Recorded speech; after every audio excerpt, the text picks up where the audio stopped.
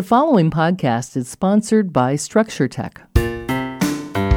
We are working from home all day and we're dealing with improperly installed masonry stone veneer. It appears like this is a prevalent problem across the country.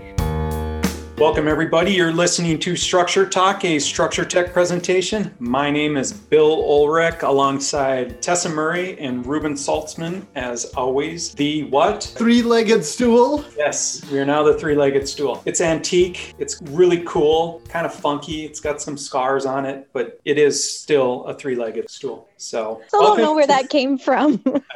I don't know, but it's stuck. So welcome, everybody, to today's episode. We have a special guest on the line today. Her name is Yvonne, and she is here to talk to us about invasive moisture testing. And we're going to dig into a very specific situation in a very specific community here, somewhere around the Twin Cities metro area. And Yvonne's going to tell us her experience with invasive moisture testing. And she really wanted to bring to light some concerns. These are real, true concerns that are going to cost people real, true money. And so I just want to preface this whole conversation that we are not going to use anybody's real name. We are not going to talk about any real addresses, but they are real. And we're just trying to protect the innocent and or guilty, depending on which part of this equation you fall into. Ruben, why don't you go ahead and give a little background here, just in case I missed anything? Sure. Well, Yvonne and I had traded a few emails after we had done the moisture testing. She had reached out to me with some questions like, hey, I've got these pictures. Do you mind if I send them to you? Because I had somebody come out and say, well, this really isn't even a big deal. And you see this huge post that's holding up the middle of the house. Well, my association head, and I air quotes, engineer, come out and say that it's not load bearing. Oh, no. And, you know, Yvonne knew how ridiculous this was too, but she's like, can you just weigh in on this? And I started asking her some questions saying, no, wait, I don't even see in our database. How did we end up doing moisture testing for you? What's the backstory? And Yvonne sent one of the most entertaining emails we've ever received. Oh, thank you. I had to share this with the rest of my team, and we got a good kick out of your email, Yvonne. And we started chatting. We're like, man, she would be an awesome podcast guest. We got to have her on just to share this story. Well, thank you, Ruben. Yeah, so here we are. That's setting a little bit more of the stage from my perspective. But why don't you tell us what happened? Well, and I only agreed to do this because I believe in what you're trying to do with education and educating the public. Like, to me, this is the difference between a chef who chooses to go on the Food Network and a chef who goes on PBS. Like, to me, you're on PBS and you are trying to educate people. And this is a teachable moment, what we're living through. And I believe in consumer protections. I believe in being educated homeowners. You talked about running your house like a business and home maintenance. And so, you know, what we as in my boyfriend and I have to set the stage for you. So I sold my home and I moved in with him at the end of February, right at the beginning of the pandemic. I moved in. So we are two people in a townhome. We combined our humane society of 5 animals. And so we're now trapped in here and we are working from home all day and we're dealing with improperly installed masonry stone veneer. It appears like this is a prevalent problem across the country. It is a workmanship contingent product. From what I've seen, is not being installed correctly still. This place was built, 2003 to 2005 by a large national home builder who shall remain nameless. And you'll be able to speak to it from the pictures, but it was improperly installed. Incorrect flashing, incorrect weep screed, incorrect termination from grade. I mean, I know more about this stuff than I care to. And it's become a saga. We're in the middle of it. You asked me what tipped me off. Yeah. And so I'm a little obsessive. And I had heard that, one of the owners here went to install hardwood floors. He purchased the unit this year and went to install, he ripped up the carpet and went to install hardwood floors. When he went to nail it down, the subfloor was squishy, always a treat, right? Yeah. So I heard this story from him. I just started wondering whether the conditions there might be replicated across other units. And he mentioned that, there was mold, there were ants, ant frass, and I started doing a little digging. I talked to the board president and I started becoming like increasingly concerned. And, you can find out a lot of stuff on the internet. Yeah. The kicker was when I read your 2012 article in the Star Tribune. That was when I was convinced we had a real problem here. That's when you stop sleeping well at night. Yeah. In that article, you talked about improper installation. You showed pictures. I kind of talked to the board president a little bit, and I kind of became the Chicken Little of the HOA, right? Like I'm going around like, instead of the sky is falling, the walls are crumbling, the walls are falling. So I talked to him and he mentioned to me that, possibly a few other owners were having problems, ants, maybe some moisture in windows. And we started trying to look through the meeting minutes and whatnot. I suggested, if he were going to do moisture intrusion testing, that he go with Structure Tech. Thank you. Yeah. Yeah. It's funny because my dad wanted to look at a home in Grand Rapids and he said, I'm not interested in it unless Structure Tech can drive out here. And I'm like, I don't think they're going to come 3.5 hours, Dad. Well, I'm not interested. They know what they're doing. Do you think they'll go to Wisconsin? I was like, Dad, I don't know about that.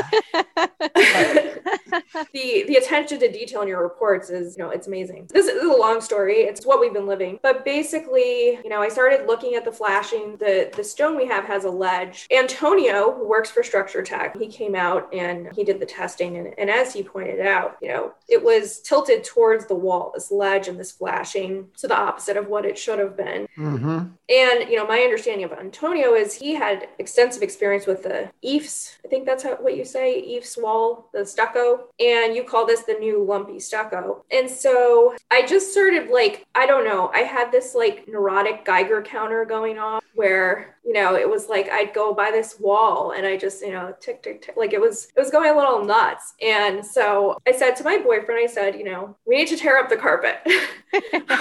We have to tear up this carpet. I have to see, I want to know if there's moisture, if there's something, I've been hearing all these stories, and absolutely not. We're not tearing up the carpet. No, we're not tearing up the carpet. So after I tore up the carpet, he's very patient. After I tear up the carpet, extensive ant frass. I described it to you as an entomological Pompeii, right? Yeah, love that. They were stopped, but they were in the midst of, they had created a currency, they had elected statesmen, right? It was I don't know what was next. So we both got that sick feeling of, okay, this is no longer my, alarmist neuroses, right? This is an issue. From what I understand about ants, we found out that ants are attracted to moisture. And so I'm thinking to myself, why would there be so many ants? And, I had heard, my boyfriend say, well, I had an ant problem a few years ago, but then they went away. And I was like, I don't know if they went away so much as they moved. Maybe they finished what they were eating and then yeah.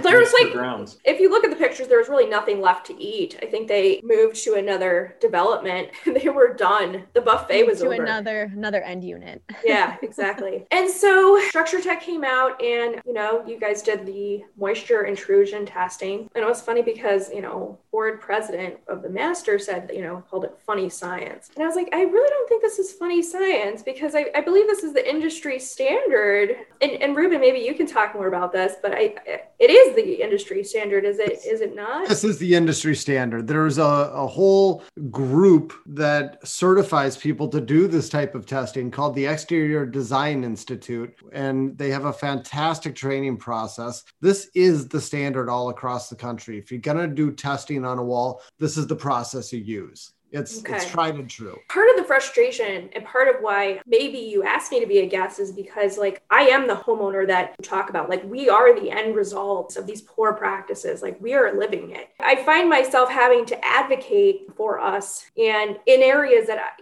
which I'm not familiar. So I've had to get up to speed. I've had to say, no, I think thermal imaging might be less reliable than moisture intrusion testing. So we did it. The report showed problems across all the units. And now the story gets really funny because this is dark humor. So the master board president and another board president, we're going to call them Brian and Keith, to protect the innocent and accused. So they started doing the construction work themselves. I cannot make this up. They are not licensed contractors. We were told one person was a licensed contractor. And then we were told that this person was licensed in another state. And then we were told that they worked for a contractor once. So, a seasonal job does not a contractor make. So they tore up like all of the, masonry, stone, veneer, the amount of rot. I believe you've seen the pictures. We'll put pictures on the podcast here for sure. I could not believe it. So everything, there was vinyl above, and then there was the ledge, and then there was the masonry stone going down into the mulch, which you showed pictures of,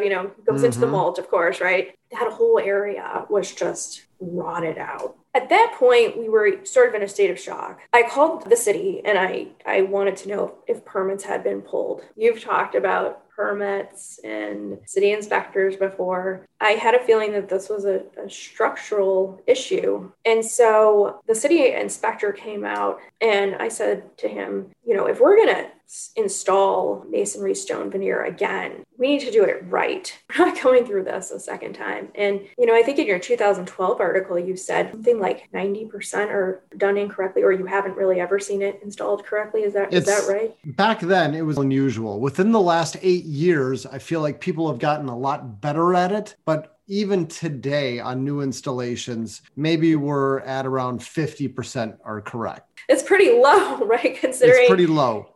I mean, you'd think after the stucco nightmare that these builders would have learned, and even some of these failures that they would have learned. So I said, if we do this again, we weren't sure at that point what the association was going to do, because the stone looks good, right? The people like the stone. The stone itself, I think, is a fine product. It's from what I've read, it's how it's installed that makes or breaks it. I mean, it looks good. So, it increases property values. I don't know, maybe it's the facade of middle-class ambition, right? It says, we've arrived, and then there's a rotting, underbelly, right?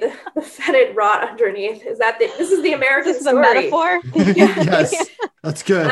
The reason I ended up calling Ruben was because I said to the city inspector, I said, I need to hear from you that I kind of got hooked on this whole weep screed. I had never even heard of a weep screed. I thought it was screen, but it's not. It's screed with a D. And I said, look, if we're doing this again, you need to make sure that we are installing a weep screed. And this is a licensed, city official said, well, that's not required in Minnesota. There's nothing that I can do to make them put one on. And what happened then was he said, look, if you can prove to me, I said, look, you got to give me a day. I'm going to go online and I'm going to talk to some people that he's like, okay, I'll keep an open mind. I'll give you my card and my email if you can show me that we'll need one. And I give him credit for doing that, because some people, I mean, they just shut down, right? They don't want to hear it, especially from someone like me, a person with no experience in construction. So I started thinking, what is the best way to convince this city inspector that this is a requirement? So I remembered from your article, you talked about the National Concrete Masonry Association. That's what it is now, the NCMA. I went on Google and I called their corporate headquarters. I mean, this has been a lot of work. So I called them and I was like, is there someone who works on these guidelines? Is there some kind of person of authority there that I can talk to? I mean, I knew that, calling a large organization like this, it might be hard to get to someone. Believe it or not, they got me on the phone with an engineer who writes the guidelines, which was incredible. And so I was telling her this whole saga. Well, what do you think we should do? And she suggested writing a letter to the official. I said, maybe if we both send it, he can't really ignore us. And, she explained the history of the NCMA and this product and, why you need to install it this way. And so the next day I spoke to the official and he said, well, you will be getting a weep screed. And I thought it was an act of generosity. And then I realized he said, well, I guess actually Minnesota did adopt it. You do have to install it this way. And Ruben, you probably can talk more, or Tessa, about that. I mean, I believe it is, I don't know what year it was added to Minnesota code, but you need to follow the manufacturer's installation instructions. That has been there forever. And if they have it in the instructions, you have to do it. So it's been in there for a long time. Quick question. How do you track down manufacturer's instructions? Where did this stone originate from? Whose instructions were to be followed? I mean, unless there's some imprint on the back of the stone that can identify where it came from, are we sort of swimming up a stream that dead ends at a dam? I don't know. I've never tried. I just always assume that all stone is going to follow the same installation instructions by the Adhered Concrete Masonry Veneer Manufacturers Association, which I guess has changed over to the NCMA, new abbreviation for them, but same thing. They have a really nice manual and everything should be following that. That is the standard for this product. Yvonne, were you able to track down your exact manufacturer? No, and my understanding is that they formed this trade association, I may be wrong, but to deal with the improper installation. Like they realized that their product was at risk if this wasn't being installed correctly. And so,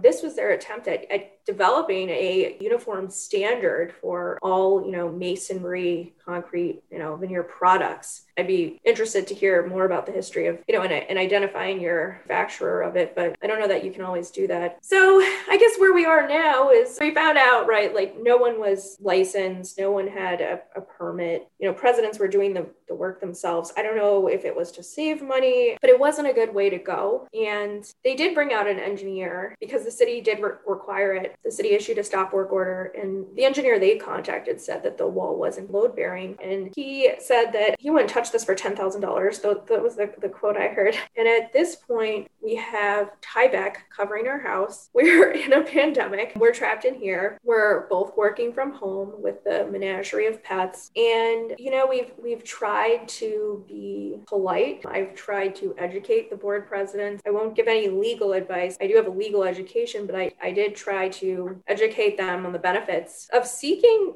advice from a lawyer who works in this area, right? Like if you suspect you have a problem with this isn't a, time for me or your uncle or a friend to tell you what your rights are. You have to talk to a licensed attorney who knows construction law, who knows HOA law. And that's complicated. That's a nuanced area. And so I cannot give any advice about that, but other than to say, talk to someone. This stuff is, from my research, there are relevant statutes of limitations. Oftentimes, these problems are revealed after, the builder is long gone and those relevant statutes have expired, and you're left with possibly tens of thousands of dollars in repairs to do this right. And in our case, not sure, what to do. We still don't know what we're going to do. So I have a few things to bring up, Yvonne, because so often people just kind of get lulled into this sense of security. And I'd like to address a few things. Number one, this is a townhome. It's on the exterior. A lot of people have the idea that if you're buying a townhome,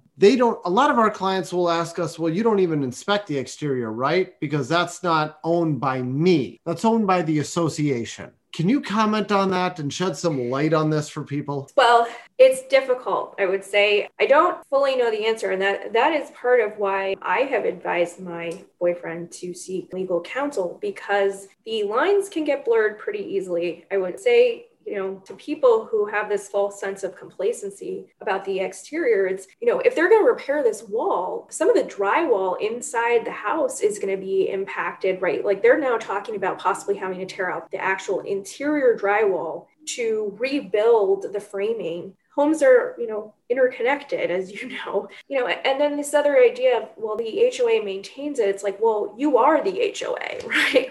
Yes. This they are going to fix it. They is you, right? You are the HOA. So at the end of the day, like there will not be a clear winner in this. Like this is not something I revel in or I'm excited about.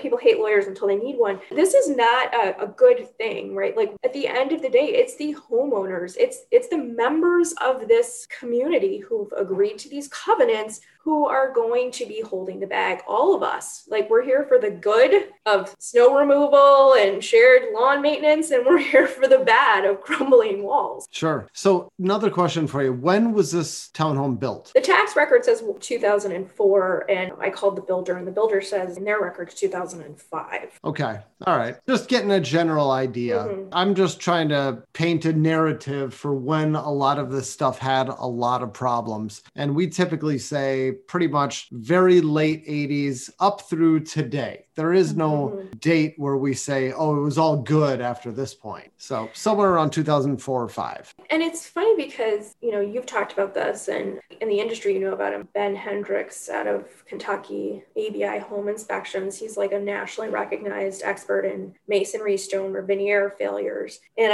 I've looked at his blog and I've looked at yours. And oftentimes there's no indication of failure, right? Like, you look at this stuff. Ours looked good. It was a good looking product. Again, it goes down to installation. And some of the units I started seeing some signs of possible moisture issue. You know, you could talk about some of the cracking, and I started seeing like signs of dampness, staining. And that was where I became, you know, more suspicious. But for the most part, you don't know that there's a problem until you're oftentimes looking at a huge structural failure. If you get to that point with this stuff, it's like, it almost feels like it's too late. Yeah. Here's another point I want to bring up, Yvonne, is that we as home inspectors, when we're thinking about problematic areas, we're mostly focused on roof wall intersections where you need to have the right flashing there. And we're focused on openings in walls around windows and doors, decks, things like that where water can get in. But at your unit, you had nothing of the sort. There were no gaps, no nothing. It was just a short little wall. I mean, like what, 3 feet, 4 feet high at most? Yeah, causing all these problems. I did nerd out on one of your training videos for inspectors, and you talked a lot about eaves. I don't want the fancy gourmet white kitchen in the future. I want eaves, right? Yes. Like, oh, baby, eves. Welcome to our world.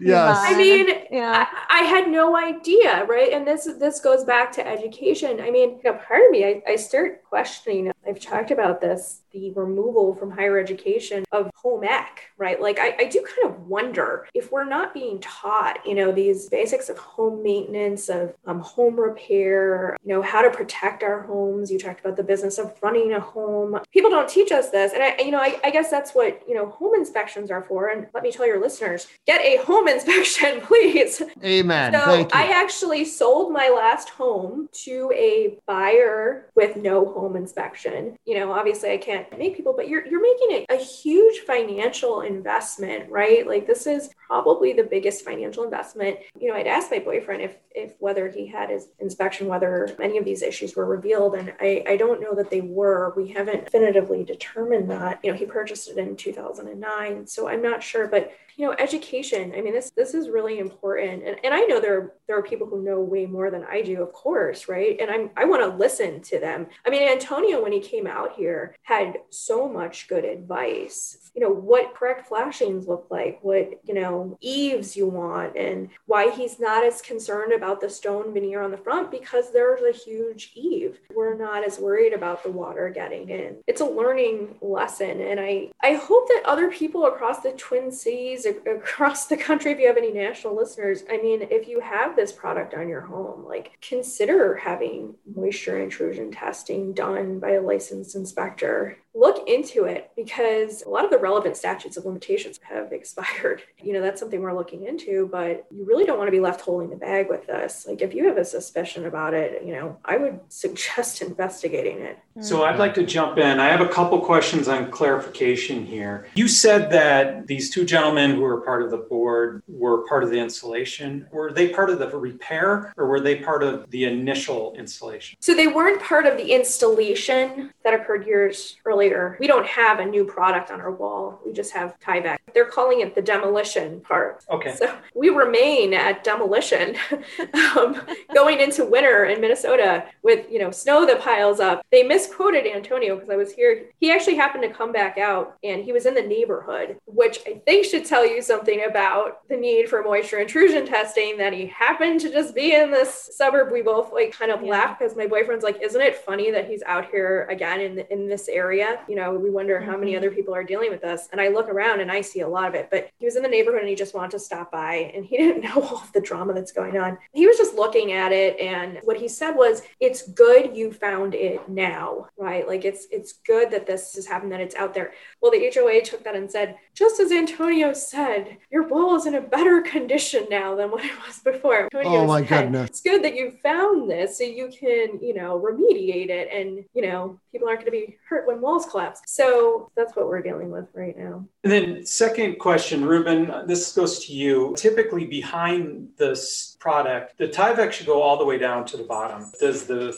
Tyvek or the building paper end and then the tar paper begin? Just can you give me Well, you're using a lot of specific terms, and I'd say let's just make it more generic and say the water resistive barrier. Okay. Whatever you're going to put behind it that's going to keep water from reaching the wood at your home, that goes behind all of this. And there's always an assumption that water is going to get behind this. This is not a waterproofing membrane that you're putting on the outside of the house. I mean, we got a great video where I pour water on the stuff and you can see all the water just gets soaked right into it like a sponge. Water gets in there. You need a layer to keep the water from reaching wood and anything that's going to rot. Does that answer your question, Bill? Yeah, but I'm just wondering, is there a double, triple layer of membrane by the time you get to this product, or it's hard to know each? No, you shouldn't have a double or triple layer of water resistive whatever, unless you're going with tar paper. I mean, maybe then you'll have a couple layers, but any high-end installation today is going to have a really specific proprietary type of water resistive barrier where it's a drainage mat. It's a drainage screen. And it does a really good job of making sure nothing gets through there with one layer.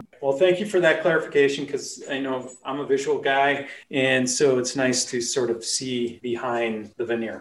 Wow, Yvonne, that's quite a story, and we could probably go on for hours and hours upon this, but we don't have time for that on this episode. But I want to thank you for sharing with us. I'm sure this is fraught with emotion and both, just the uncertainty, but also the financial side of it. So thanks for sharing. I hope somebody else can learn, just even in the buying process, take that one extra step, get that one extra test done, and hopefully you can avoid a bigger problem down the line. You've been listening to Structure Talk, a Structure Tech presentation. My name is Bill Ulbrich alongside Tessa Murray and Ruben Saltzman. Thanks for listening, and we will catch you next time.